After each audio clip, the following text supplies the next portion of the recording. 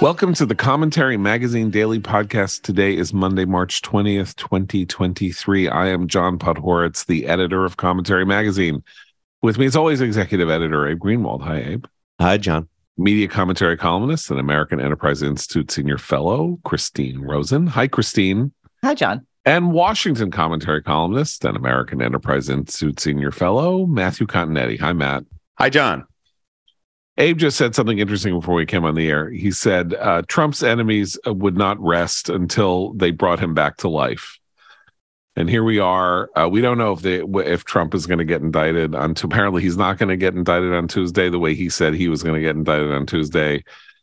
This whole story about the Manhattan DA started a week ago with the news that Trump had been invited to testify before the grand jury that he had convened to look into the Stormy Daniels hush money payments, thus indicating that an indictment was imminent, because you only do this when an indictment is imminent. And here we are. We have the speaker, not the Speaker of the House, the minority leader of the House of Representatives, condemning the Manhattan DA's overreach. We have Republicans everywhere saying, this is terrible what he's doing. We now have a secondary fight in the presidential nominating process with Trump people demanding to know why Ron DeSantis hasn't condemned Alvin Bragg, the Manhattan DA, for the indictment he has yet to issue, and so on. And I think as Abe was indicated, nothing could give Trump oxygen more than an unjust or weak or I would say an indictment that isn't open and shut is how I would put it. Like you don't play games when you're dealing with the most high profile case in American legal history. I mean, maybe it's not the most high-profile case. Maybe O.J. Simpson would be a more high-profile case, or what was going on with the special prosecutor in Clinton would be a more high-profile case. But it's close. It's up there. Totally unprecedented. And if the leaks are correct, I've yet to read a single legal analyst, including legal analysts on the left, who are saying he's got him. Boy, it's all this like, well, this is interesting. This is a novel approach to law. And it makes no sense in this, because I keep telling people maybe Bragg has something else, because I cannot believe that he's going to do this, because the argument that he is going to make is that the purpose of Trump's actions that he will indict him for wasn't to shut up a porn star talking about his affair with her. It was to commit another crime that's more important, that is the felony, because the hush money is not a crime. There is no crime in paying hush money. The only crime potential here has to do with whether or not it was a campaign finance, a violation of campaign finance law, which, by the way, is not a state level law, and this would be a state level indictment. Okay, so he has to prove that basically he's got to make the argument that Trump was up to something criminal, and that this was the modality in which the criminality was expressed. And that is a really, really, really weird case. Because it's one thing if everybody on earth could understand he pays hush money to a porn star because either he doesn't want it to come out while he's running for president, or he doesn't want his wife to know about it, whatever. Right? But it turns out, that's not a crime.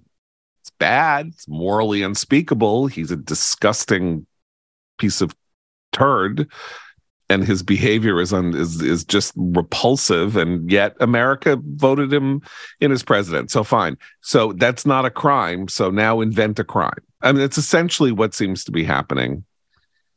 And I just what lunacy has overtaken Alvin Bragg that he thinks that this is a good idea? Well, because he didn't bring charges to Trump before. So he's feeling all this political pressure. But it's just amazing. The more I think about it, just to add to this point about how they sort of brought him back to life. I remember we had a podcast 2 months ago, something like that. And we sort of discussed as a topic the sense that suddenly Trump wasn't the center of the universe anymore, and how that was sort of disorienting for a news consumer, and then he was, at some point he was down there selling, e-trading cards or whatever, I mean, he was really like sort of like in this kind of new wilderness, and then sort of bit by bit kind of overplaying the classified documents issue, and then on among Democrats, and then they're sort of getting called out for it on their end, and now of course this, and he is front and center once again. We are right back in the Trump universe. This is, forget zombie Reaganism. This is zombie Trumpism. I had a great vision of future AP history classes when John was going on his opening monologue. They review the great trials in American history, the Zenger trial, Scopes trial, Sacco and Vanzetti, the Rosenbergs, you get, the O.J. Simpson case, and then you wind up with Trump and the adult film actress. That would be and that's, of course, if this case even goes to trial. I'm just struck again by the convoluted legal theory that is motivating the Manhattan District Attorney, Alvin Bragg, here. And I just want to read something that popped in my inbox this morning. This is one legal pundit's take on the pending indictment against Donald Trump. Quote, "This appears to be a very difficult case to prosecute based on what we know publicly. Prosecuting a former president would always be a challenge, but this particular prosecution is unusual. Reportedly, the district attorney will charge that the hush money payment to Stormy Daniels was a campaign contribution. Jurors could disagree with that allegation, instead viewing it as a payment made to avoid personal embarrassment. There would be legal challenges associated with that charge as well. Prosecutors also have to prove that Trump had the intent to defraud in relation to recording the hush money payment as a payment for legal expenses. And there are questions about how they will be able to do that," this legal mind continues. "In addition, prosecutors will likely rely on the testimony of Michael Cohen, a convicted liar and fraudster who has made money criticizing Trump and has very strong negative feelings toward him. There is also risk that the jury will disregard his testimony," close quote. That is from Renato Mariotti, who established himself as, a fixture on CNN and in Politico magazine during the whole Mueller investigation into the alleged collusion between Donald Trump's campaign and Russia. So if it's not clearing the bar for Renato Mariotti, who is one of the faces of the legal resistance, I'm not sure it's going to clear the bar in the court of the public opinion. Now, a jury in New York City, ultra blue New York, maybe, but the weakness of this case, as we see it, as it's coming into view, is just a gift to Trump. I think that's the difference between this potential indictment and the other looming investigations into Trump, is that if Trump is indicted for his actions surrounding January 6th, if Trump is indicted for his obstruction of justice in keeping the documents from the National Archives, I think people can kind of understand that. This, with the money to Michael Cohen to pay off the porn star in the middle of 2015 or 2016, 7 years ago, and the case was dead until Alvin Bragg, the far left district attorney in New York City, who isn't prosecuting misdemeanors, right, criminal, right, you're right, yeah. Well, and shoplifting, and is now raising a misdemeanor, is like using sleight of hand to raise a misdemeanor to a felony because he won't prosecute misdemeanors anyway. And federal prosecutors already looked at this case and decided it wasn't something worth prosecuting. I mean, that's the other thing. Like, you're right to remind everyone, it's been 7 years, right? And the federal prosecutors looked at it. They're like, nope, not enough here. Not a there for us. And the other case that actually I wouldn't mind in terms of, reviving democracy to have people take a closer look at is his election interference in Georgia. That's another legal issue he's sorting out now. Matt's absolutely right. All the other legal items of jeopardy for Trump have some basis in reality. This really does. I mean, I hate to say it. It really does look like a witch hunt. He will use it. He's been already over the weekend. He's been fundraising over this. So whether or not he's not going to get a perp walk in handcuffs like the resistance long wanted him to have during his entire term as president, but this will redound to his advantage, even if a jury finds him guilty. I think, what is it, 4-year sentence? Okay. First of all, there are many steps along the way. Right. One of which is that, maybe a blue jury in New York will find him guilty. A judge can very easily throw this out on summary judgment. Exactly. It's like, I don't want to sit in a courtroom for 6 months and hear this case. Like, this case is garbage. I'm not going to listen to it. And the thing about this is also that no matter the outcome, whether a judge throws it out, whether Trump wins, whether he loses, it's all bad for the country. If a judge throws it out, it's like, there you go. Of course you threw it out because this is a garbage politicized case, and that's where we are now. If a jury finds Trump guilty, I don't even want to think what will be unleashed. And if Trump goes down the whole road and is found innocent, then he's on top of the world. I mean, there is zero good outcome here. I want to talk a little bit about Trump's response, which I think is what actually elevated this to the major news over the weekend, because as we were saying, we've been talking about Alvin Bragg inviting witnesses in, giving Trump the opportunity to speak to the grand jury.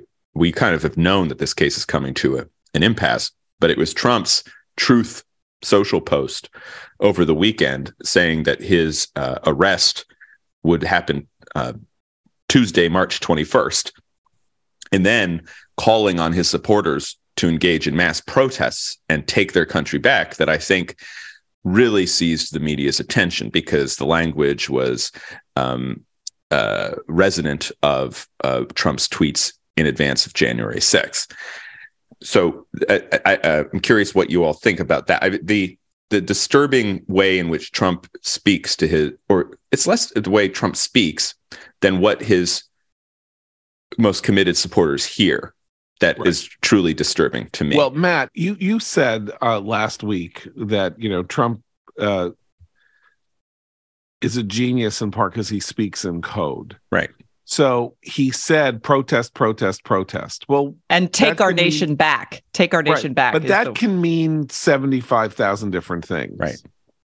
What? You're not allowed to protest? I thought protest was the highest form of patriotism. But does protest mean standing in front of the courthouse saying, how dare you do this? Or does it mean that well, to a mentally ill person who's on some kind of chan, one of the chans, 20 chan, 16 chan, they'll see this, and who knows what else is being posted there, and that could easily escalate into violence. So right. What do you mean? I thought protest was the highest form of patriotism. Sure, but that's not what we're worried about. We're worried about the psycho who hears Trump and Trump speaks. I've always thought that Trump kind of speaks on several frequencies at once, only one frequency of which rational human beings hear. Yeah. Right. But then there are all these other frequencies we don't understand. We can't, we have no access to. But when some nut hears them, you don't know what's going to happen. And that's what really worries me. I was also struck by the fact that the leading Republicans kind of pushed back on Trump on this protest question. Like Kevin McCarthy, they're having the House retreat as we speak in Florida. And Speaker McCarthy said, well, I don't know if protest is necessarily the right way to go about it. Right. Yeah. Even Marjorie Taylor Greene was like, oh, well, that would be an Antifa false flag. We don't want to do. We need to be careful here how we behave. I think that was revealing of a certain perception of political vulnerability on the part of elected Republicans. Well, let's talk about political vulnerability, because we're all saying, okay, this is going to make Trump stronger and all of that because it's a bad case, and eventually, however it comes out, it'll help him. And I actually don't think that's true. I mean, I think that it may, in some fashion or other, make it easier for him to get the Republican nomination for president. But if he is indicted and there isn't going to be a perp walk, there will not be a perp walk, and there will not be sort of like a mugshot. But there will be something in or around the courtroom when he has to enter the courtroom. He has to be arrested after he is indicted. So there has to be an arrest, and there has to be some visual representation. There will be some visual representation of the arrest. He will be in the dock. He may have handcuffs on, because that is how you handle somebody in a courthouse as they're on their way to it's a big building, but it has very narrow corridors. You can clear the corridors, but people have to be allowed into the courtroom. There could be maybe somebody has a camera, maybe somebody has a sketch pad. There will be an image of Trump as the arrested person in a courtroom. And while that may be a martyrology for a lot of people and may win him the Republican nomination, I submit that image is the image that could make it will make it impossible for him to win the presidency, because all they really need, all the resistance or the whatever, all they really need is a visual reminder to people in September or October of 2024 for those 5 million independent voters who will decide the election and who will go, I don't really need this for another 4 years.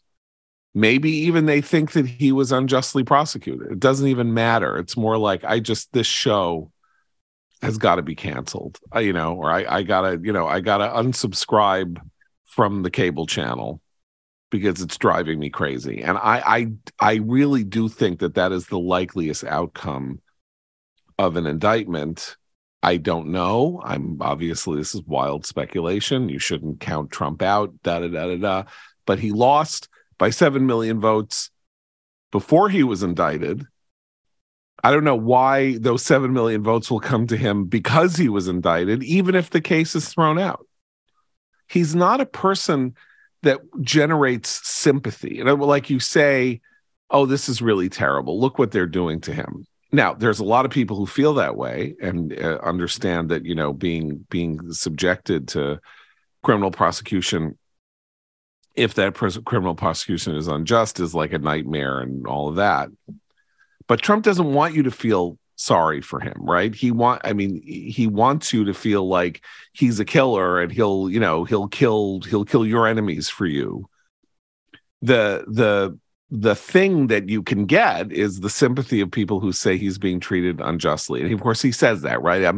No one has ever been treated as unfairly as I am. Well, but can this made me think, I'm going to interject for a second to say it's quite a contrast with how Bill Clinton parlayed his, accusations based on a sexual, peccadillo, while president, because he actually did appeal to people's sympathy, right? There was a, and that was his whole political style, empathy, really kind of, he loved people to love him. And so he worked that angle really well. And I will say people bought it, not just his dedicated voters, but the country kind of decided, like, you know what? They're hounding him over this deeply human flaw that we can all understand as fellow human beings. And yeah, he might have lied under oath, but he was pressured to it by this, insane special prosecutor. Like, they were able to rationalize overlooking what was in fact an egregious abuse of power by a man in the Oval Office against an intern. So, but he told a different story, and he played the victim in a very different way. So the question is whether the country has changed so dramatically that the Trump approach, whether that will land with a majority of people in the way that the Clinton approach did. But I think, I totally agree that it's very different in that Trump is not a figure that elicits sympathy, but he has something else that he uses, which is that he can get, if in his pleading and his complaints about his being victimized, he can get people to say, this guy has a point about the system. It's I don't know if it's as powerful, less powerful, more powerful than actual sort of personally identifying with someone's plight. but he can get people on board with the message as a result of what he's portraying as a campaign of victimization. I'm not entirely convinced this will help him in the primary in the long run. A few things. First is there is definitely a rallying around Trump after the FBI conducted the search of Mar-a-Lago. But that bounce did not last all that long. And recall that by November, Trump was actually looking pretty weak as a result of the documents case, as a result of Ron DeSantis's overwhelming reelection victory. And then, of course, as a result of that atrocious dinner he had with America's leading anti-Semite, Kanye West, and Kanye West's neo-Nazi pal. There's might be something happening here as well. We've seen, even as the House Republicans say, well, we don't really need to necessarily protest and arrest, they are definitely rallying around him with calls to basically bring Alvin Bragg in front of the House of Representatives and investigate the sources of funding of the office, something. So that the House, which has traditionally been kind of the bulwark of Trump's support, is playing his blocking tackle here. However, Trump world is outraged that several current and potential contestants for the Republican nomination are very discreet. Nikki Haley was in South Carolina over the weekend. She didn't bring it up at all. Ron DeSantis, his silence has been noticed by the media, by Trump world. And I think there's a sense that, okay, well, let's see how this plays out there. First, is the indictment going to happen? But then two, does it actually, will that redound to Trump's benefit in the long run when we're still 9 months at least from the first caucus? And finally, I do think we need to understand that if this happens, if Trump is booked in the way that John described, it may be the first time he's going to undergo this process over the course of the next year. And so I think Republican voters, primary voters, may say, oh gosh, this, Soros attorney, New York City, he's on this political witch hunt. This is ridiculous. But then if it happens again, and all of a sudden Trump's indicted in Georgia, he has to go down there. He has to go through that. Yeah. And, there too is, she's going to be Fani Willis. She clearly has ambitions in Georgia and Georgia politics, but still, okay. And then if it happens a third time with federal charges, I think even Republican voters might go, oh, really? And plus, by the way, dealing with all of these cases, and we haven't even mentioned there's a defamation suit going on from Jean Carroll. Yeah. I mean, that occupies a lot of a person's time, even Donald Trump's, and so I agree there's going to be this rallying around Trump now. But I'm more in the kind of the Chris Christie camp saying, in the long run, this might even hurt his chances for the GOP nomination. Well, look, then the question is whether anyone is going to come foursquare at it as follows, which isn't to say they have to say that Bragg is right. I mean, whatever, who cares? I mean, because ordinarily you would say, look, this isn't my business. I wasn't on the grand jury. Let this go, let this work its way through the courts. I don't know whether it's unjust or not. Like that, he is innocent until proven guilty, and I will presume his innocence, and so should everybody else. But this notion that you prejudge the case, even though we just obviously prejudged the case, but I mean, that would be the dodge for anybody under ordinary circumstances. What you can say is the 2024 election is not about Donald Trump. It's about you. We're not going to spend 2 years, the presidency shouldn't be assigned to someone because you feel like he's being hard done by the liberal elite. The question is, we're all in a job interview and we're trying to convince you that we can do the best job for you and achieve results.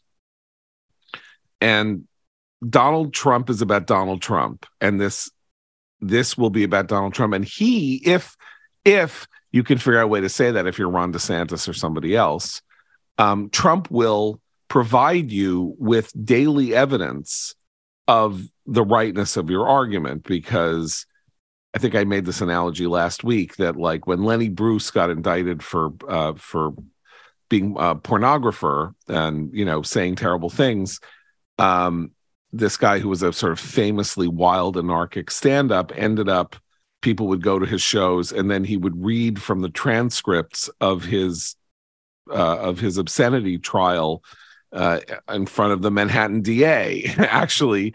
And people would sit there and go, what the hell is this? Like, I came for a comedy show. Like, I don't want to hear him read transcripts of his mistreatment. And that is literally how Trump is going to behave for the next year if he is indicted. Like, he can't help himself. You think, you know, having the election stolen from him is bad? Like, actually being indicted in a way that he thinks, genuinely believes, which I don't think he really believes in the case of the election fraud, is unjust. He just won't be able to shift gears. I mean, he's already said, I'll be your retribution, but now he's basically going to be asking the voters to be his retribution. Well, what he always me because I'm being mistreated, and there's a huge field for people to play at against him if they're not too chicken. Well, I mean, the way he always frames this exact question is, they're coming after you, but they're coming after me first because I'm in the way. I'm defending you. So they're coming after your defense right now. Don't let them. There's actually a Trump meme that circulates where it shows him looking, you know, sitting in a chair, and it says, you know, they're targeting me, but they're really coming for you. Just exactly that. I came across a quote this morning from Caden Dawson, who's a former GOP chair of South Carolina. He's endorsed Nikki Haley, and he said, "Look, Trump base isn't going to be moved by anything. We're not playing for the Trump base, which is, you know, about a little bit more than a third of the party. We're playing for everybody else." And so you need to have, you don't want the Trump base to be actively against you, but you also realize that they're really not up for grabs. And the situation of a potential indictment, a criminal procedure, presents someone like Nikki Haley, someone like Ron DeSantis, an opportunity to say, okay, you know, I understand you, Trump base, but I also think we need to move on. I mean, I think that's that's how you kind of present it. You don't necessarily attack him frontally, especially on this. And even say Mike Pence. It's interesting to track Mike Pence's behavior over the weekend because, you know, Pence has been spending weeks kind of ramping up his attacks on Trump for January 6th. But then when this news came down the pike, Pence has said he basically defended Trump, and he said, you know, you need to have a high bar for indicting a former president, and the Manhattan DA has not cleared that bar. So you want to say, if you're a candidate, understand Trump, this case, if it's brought, it has real weaknesses, but in August, when they have the first debate, it's time we look forward. We need to move on. We need to look forward. Right. We need to move on. And I think that has the potential to appease the Trump base while also rallying a coalition of the non-always Trump Republican vote.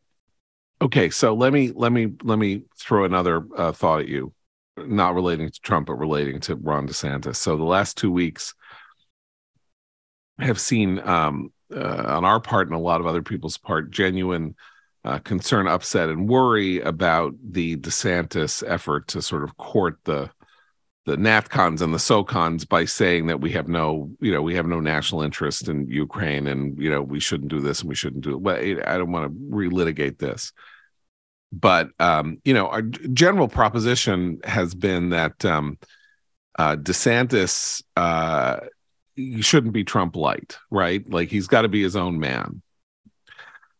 Well, there's going to be a temptation now, even more on his part, to be Trump light, on the grounds that if there is disquiet among Republicans, and if there is disquiet among the people who sort of, like, let's say, are Trump fellow travelers, but not the Trump base, you're Trump, but you're not under indictment.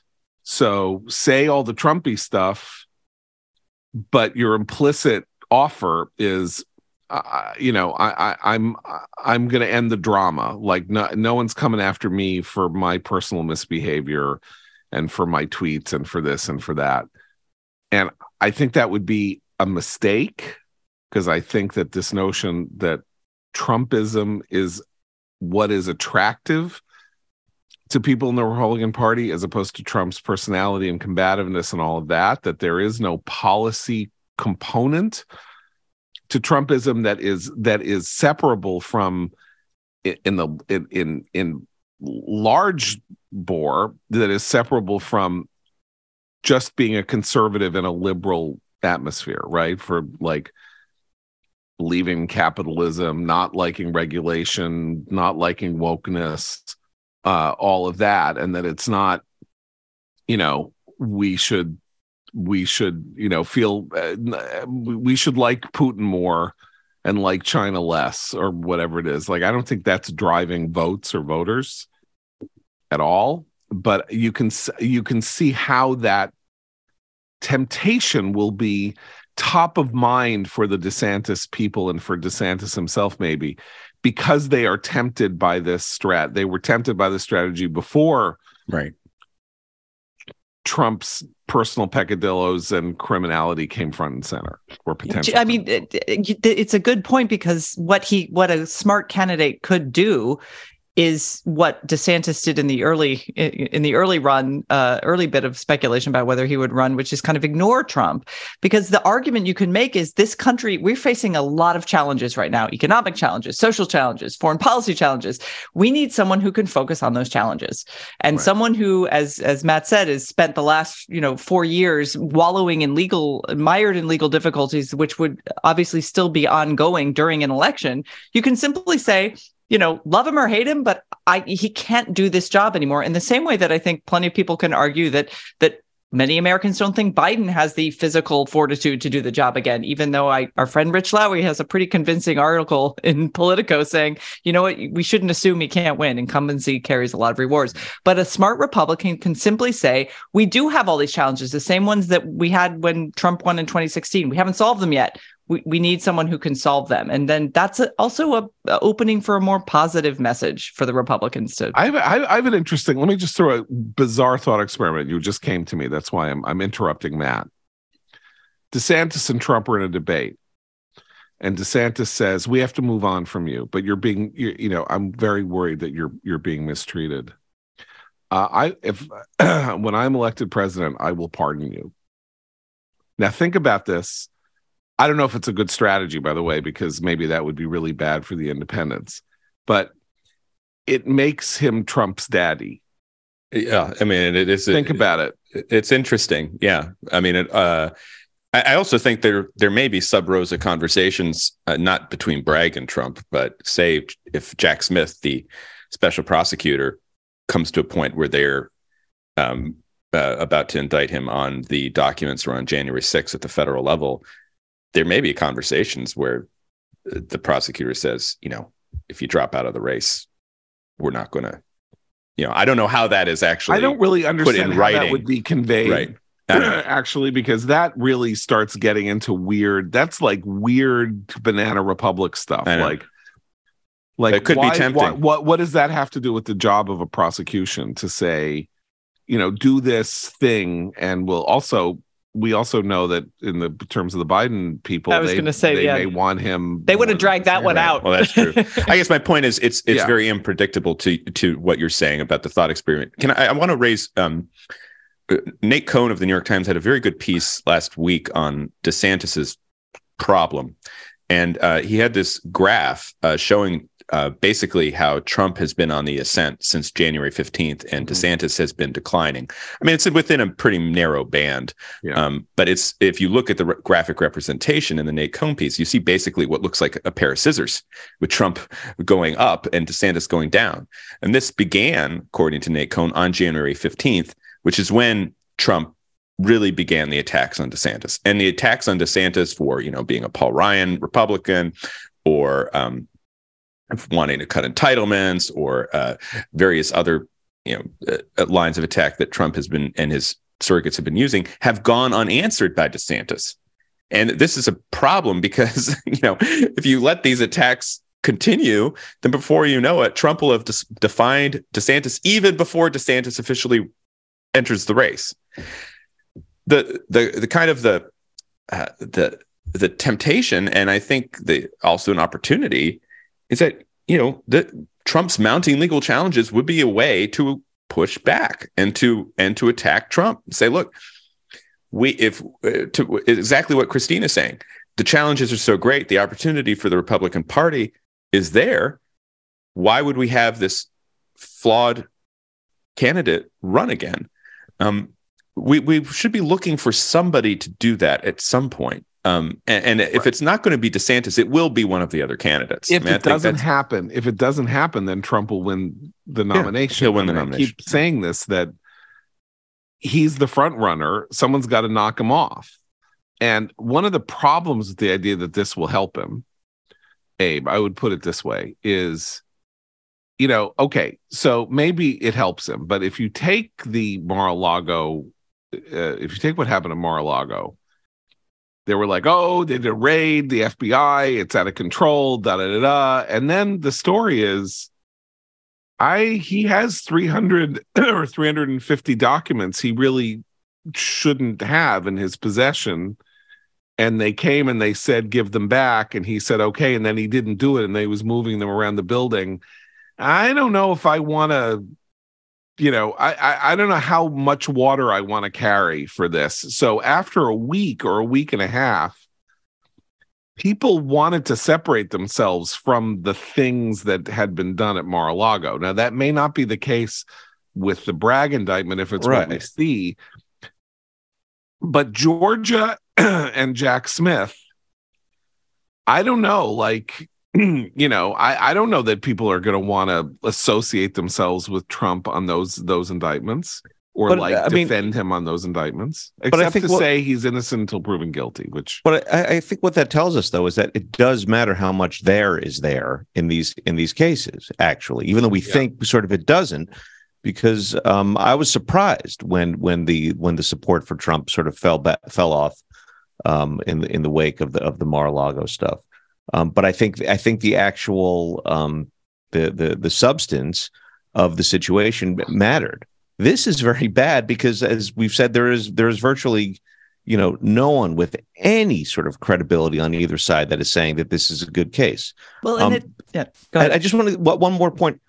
Even if the outcome doesn't ultimately help Trump, my deeper concern is that, as I said, it's bad for the country.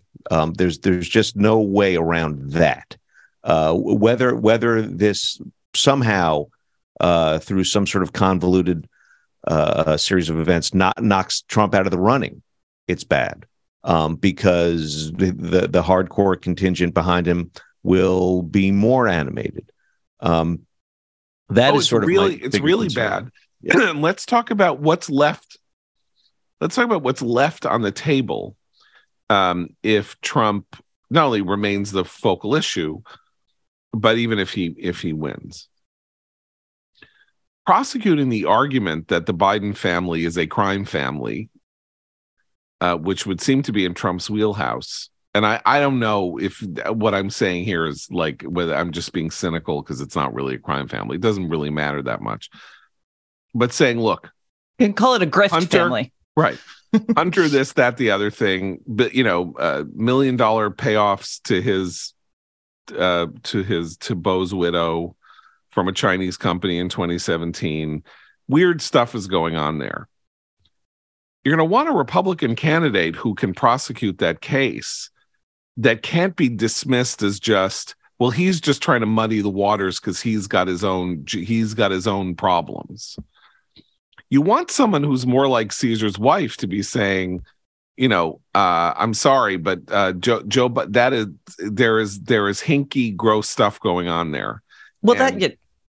that's actually if you want to argue, if you're a resistance forever type who just wants to see Trump in handcuffs, you don't care how he gets into handcuffs, you don't care if it's a good case or bad, you just want to see that perp walk. There's a pretty solid contingent of Democrats who want that for the country. But Abe's absolutely right, and you're right too, John, that's bad. What you need is a candidate who can say, we will create a banana republic. The real threat to democracy is to enshrine this idea that political opponents should use the legal system to prosecute each other about whether it's personal peccadillos. It is actually not a threat to democracy that a man paid a porn star hush money. It happens all the time, unfortunately.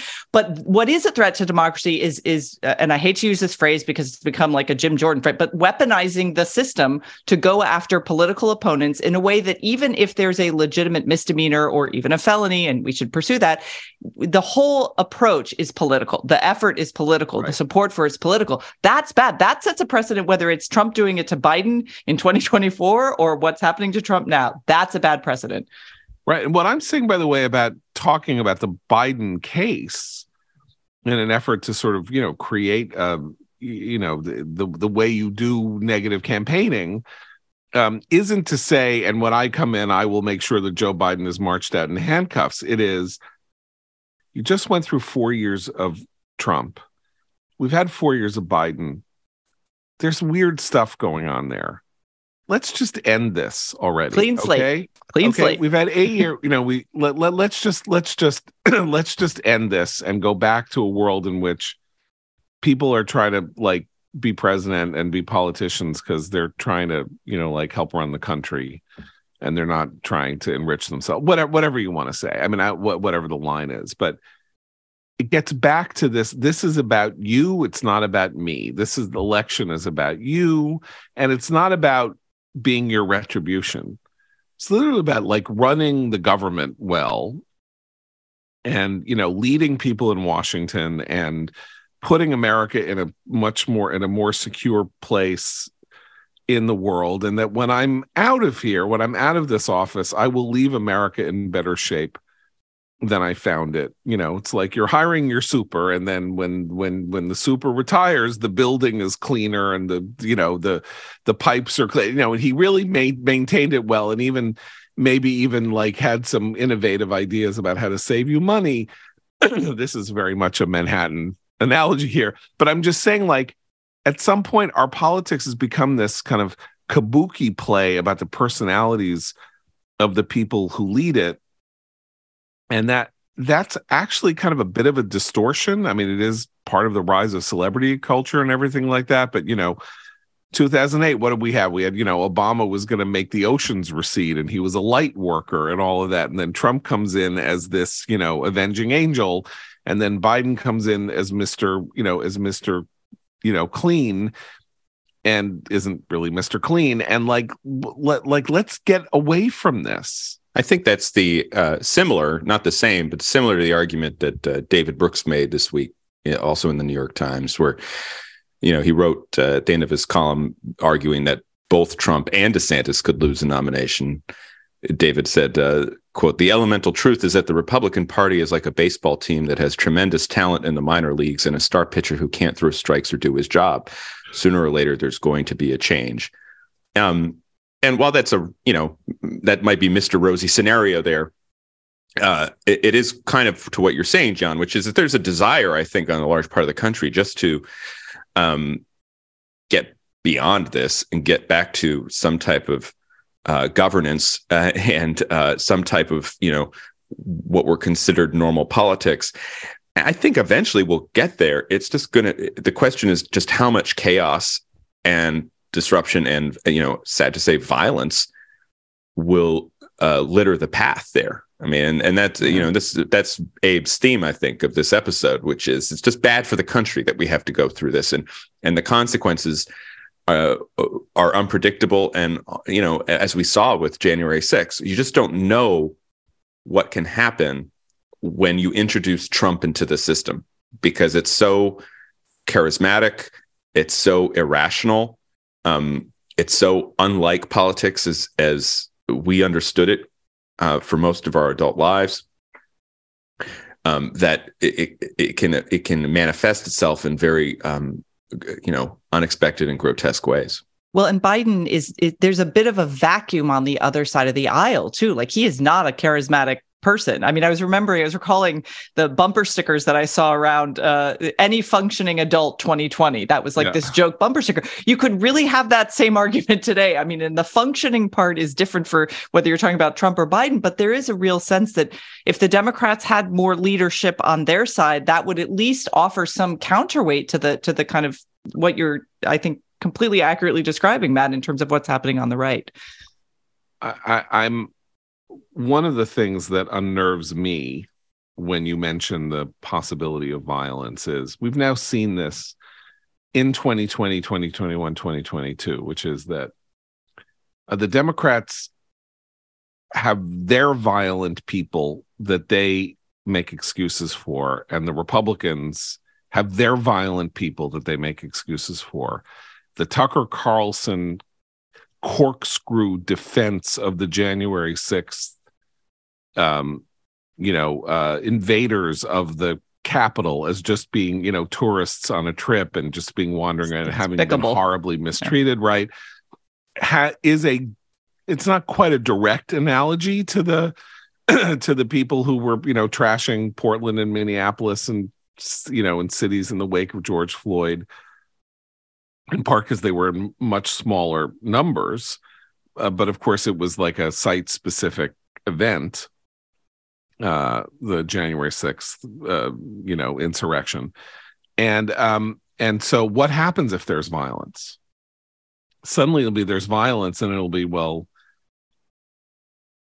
are you going to defend it? Are you going to say who's going to say it's okay? Like, you could have this weird thing where Marjorie Taylor Greene, you could only need one prominent or sort of like somebody you can focus on, Republican, to say he didn't really do anything, and they came down on him like a ton of bricks. And then you have the Democrats who are in charge of the House and Senate, who could, of course, then convene hearings and try to connect it to January 6th and say this is another threat to democracy because they're going after, a legitimate indictment in our judicial system. And we'd just be in this situation in which the banana republic quality of the United States, after the financial meltdown, is going to start being very hard to argue with. Because when you say my mob is better than your mob, or my mob is okay because, its heart is in the right place, or something like that, that's a new wrinkle. It's not that everybody has always had this from time immemorial. This is the nature of, societies, that you support the people who do violence on your side because you ends justify the means for you, whatever those ends are. But we built an entire architecture and structure of our government in order to prevent that. That is why we have checks and balances. It's why we have lots of different governments all over the country that are kind of in competition with each other. It was to leech this away. And we're now sort of like, it's congealing again, and we're about to have a test of what that's going to be like. If you remember, like in 2010, what the Democrats were 2009, 2010, they were desperate for the Tea Party to go violent and to be a disruptive force.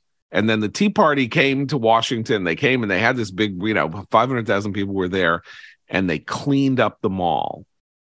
They left, they did all garbage pickup, and they left the mall pristine and all of that. And they were walking around with their little constitutions in their pockets, and they were very polite and all of that. And this effort to tag them with being an irredentist revolutionary force failed.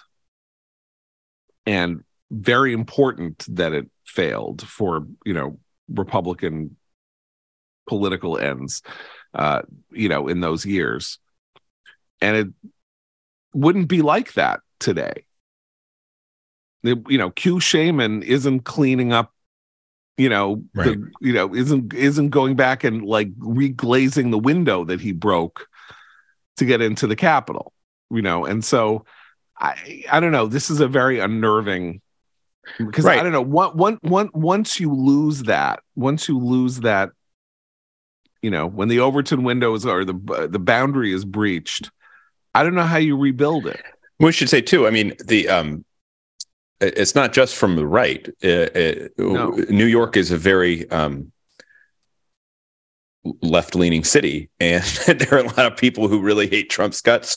Trump has some very committed supporters there as well. I mean, so Manhattan itself, you just don't know how it will shake out. And look, no, but you can come in on the Long Island Railroad from Suffolk County. There are plenty of Trump I remember. voters. I remember the day that Trump announced. I was actually leaving town, and I was in Penn Station that morning. Yeah, about to get on the train to DC, and there were all these people coming off NJT, the New Jersey Transit, with Trump signs. Yeah, I said, well, this is unusual. Yeah. And then, of course, I get back in DC, and the announcement speech is going on. But I'll say, I mean, look, what are we seeing in Atlanta right now? We're seeing far left terrorists attack this planned police education center.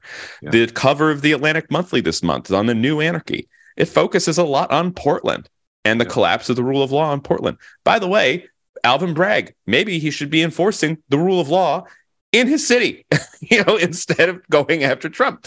I think that's what makes this act, if it actually happens in the coming days or weeks, so irresponsible, is that it takes all sides to uphold the rule of law. And if one side isn't doing its job, unfortunately, that just means it's more incumbent on the other side to do its. And Alvin Bragg is not acting as the responsible caretaker of the laws here. I mean, maybe Fani Willis will be more responsible. Maybe Jack Smith will be more responsible. But what we can say is Alvin Bragg is being irresponsible if he brings these charges against Trump. If this is the case, as it's been telegraphed to us, that he thinks he has against Donald Trump. Okay, we should move on very briefly. Today is the 20th anniversary of the American invasion of Iraq. We had Eli Lake on the other week to talk about his piece, The Iraq War 20 Years Later, in Commentary, which I commend to your attention at commentary.org. And there, of course, have been a lot of commemorative pieces and look-back pieces and all of that. And the most striking to me was in the New York Times on Saturday. And what it said was Iraq is unquestionably, which is really the theme of Eli's piece, Iraq itself is unquestionably a freer place. But it's not a very hopeful place. It's not hopeful. And it's like, okay, so it's freer, but it's not hopeful. That actually, I would say, is a contradiction in terms, because if the Iraqis were living under a totalitarian yoke with a madman dictator, what would be the level of hope in February of 2003 in Iraq? Did anybody have any hope? Was there such a thing as hope?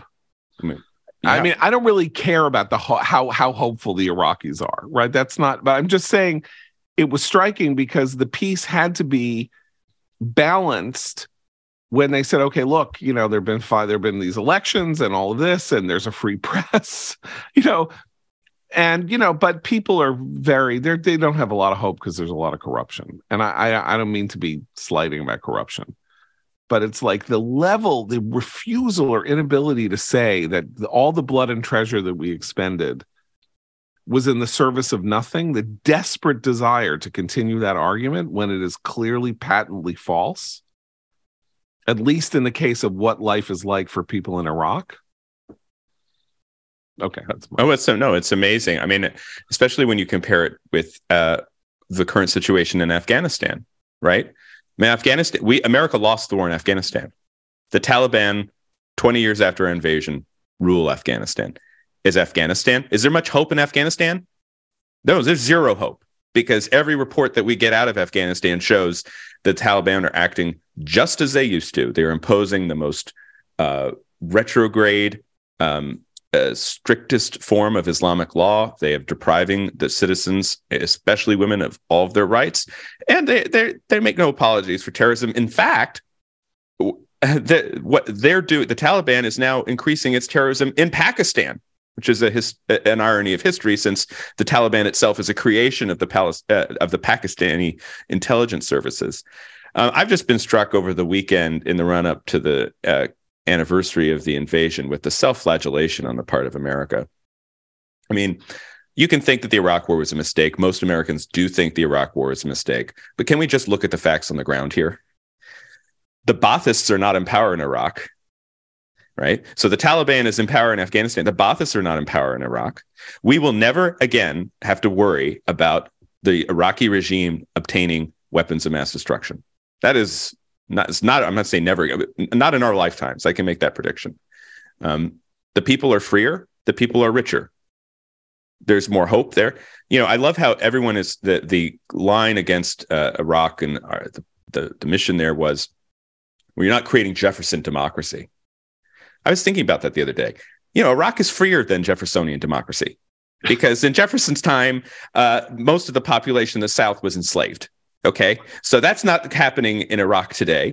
And what, they have a lot of corruption? Well, Tammany Hall democracy, that's not actually such a bad outcome for the Iraqi people. Yeah. And if you just simply, I was going back and reading a speech from an American president.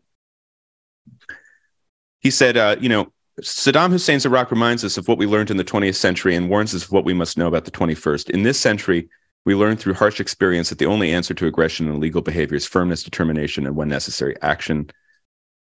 If we fail to respond to Saddam and all those who follow in his footsteps, they will be emboldened tomorrow by the knowledge that they can act with impunity, even in the face of a clear message from the United Nations Security Council and a clear evidence of a weapons of mass destruction program. That's President Bill Clinton in February of 1998. So what really got my gourd over the weekend were a few think pieces that I saw, including one in the New York Times, where like, what possessed America to invade Iraq? What? We will never know. And the New York Times columnist Max Fisher said, it's just like we don't know what possessed Putin to invade Ukraine. Now, I'm sorry, that is the basest form of moral equivalence. And we know exactly why America invaded Iraq. We can go to Bill Clinton's speech in 1990. We can see the same arguments being made by George W. Bush in the aftermath of 9/11. The threat was Saddam, and now he's gone. And I think we should just take a moment to appreciate all that America sacrificed, all that Iraqi sacrificed to achieve that outcome. Can I just add, my favorite of the New York Times pieces on this was the one that said the real winner of the Iraq War was Iran. This is from the paper that has been advocating that we reward and support Iran for 20 plus years, and now they're suddenly very distraught over Iran's rise. I'm going to be a squish and say this, which is that I think that the argument that can be made, which is the question of whether the blood and treasure that the United States expended in Iraq was worth it. That's a legitimate conversation to have. And I'm not sure that it has an answer, but I certainly understand the majority of Americans who have decided and have basically held the opinion for a decade that it was not. That as a war of choice, so to speak, the choice in the end might have been the wrong one. None of that gets to the question of whether we are in a better position because we did it, or whether the Iraqis or the larger Middle East is in a better position because we did it. I think particularly also in the question of the larger Middle East, I don't think there's a question that despite the horrors of what's going on in Syria and the threat that is posed by Iran, that the Middle East is not better off for the United States having overthrown the Iraqi regime. I think the general change in the temperature, climate, and condition of the Persian Gulf, particularly in relation to Israel, is inseparable from what happened in Iraq, though it's obviously like a secondary effect or an after effect or something like that. Again, doesn't mean that it was worth the blood and treasure. That doesn't mean that you can't say, okay, well, there's a ledger, there's this and there's that, and this is some of the good things that happened. We all understand, I think, what bad things have happened, including to American self-confidence, including to this kind of self-flagellation that Matt is talking about, that is leading people like Ron DeSantis and others to imagine that American military action or involvement outside our borders is bad or should be viewed as something that should not be undertaken except in unbelievably egregious, like in circumstances in which, someone is literally pointing about to drop a nuclear bomb on us. And you understand why that happened and what it was that Trump was getting at when he sort of altered the Republican foreign policy vision in his own direction, and why that was part of the after effect of Iraq, and why maybe you don't fight a war anymore unless you can go in all four fronts and not go in Iraq when you can't come in from the north. I don't even know what to say. Like, there's all kinds of what ifs here. Right. I wanted two quick things on Abe's point. I think he's exactly right. I mean, can we just take a step and ask ourselves, well, what would the Middle East look like if Saddam was still there, quote unquote, balancing Iran? Well, in the 1980s, it was one of the bloodiest wars in the history of the region. Waves of young people being sent across by the mullahs to encounter Saddam's mines, the use of chemical weapons. I mean, that again, this idea that the equilibrium between Iraq and Iran would somehow be under Saddam, Iraq, and the mullahs in Iran be more stable than the situation we have today with the free Iraq is just very mind-boggling to me. And the second, John, just to your point, I think you're exactly right. I mean, for much of the post-World War II era, American foreign policy operated under the so-called lessons of Munich, of the Munich Agreement, and the lessons of Munich was that America would not appease dictators, and that we would try to create a post-war order where the balance of power favored freedom, to use Condi Rice's phrase. Of course, Vietnam ended that, and so between the fall of Vietnam in 1975 and basically Gulf War I in 1991, America was operating under Vietnam syndrome, and it took a lot to get past Vietnam syndrome. Then we had our unipolar moment, but since basically 2008, we've been living under Iraq syndrome. And I think the lesson for me of the past weekend is that we're still suffering from it. I mean, we have Iraq syndrome up the wazoo, and it's going to take a lot to restore American self-confidence in arms and in our ideals. I think that's a very important and interesting observation. And the way that Vietnam syndrome was defeated was with the first Gulf War. Or you could even say there were things along the way, the deposing Noriega in Panama being one of them. You can't get out of Iraq syndrome until you have an event that resets the map. And unfortunately, we're in Iraq syndrome double time because of what Biden did in Afghanistan, which raises the feeling of hopelessness, I think, on the part of a lot of the veterans of these conflicts, that you had this moment. It's like, really, this is what I joined up for. I was in Helmand, and now,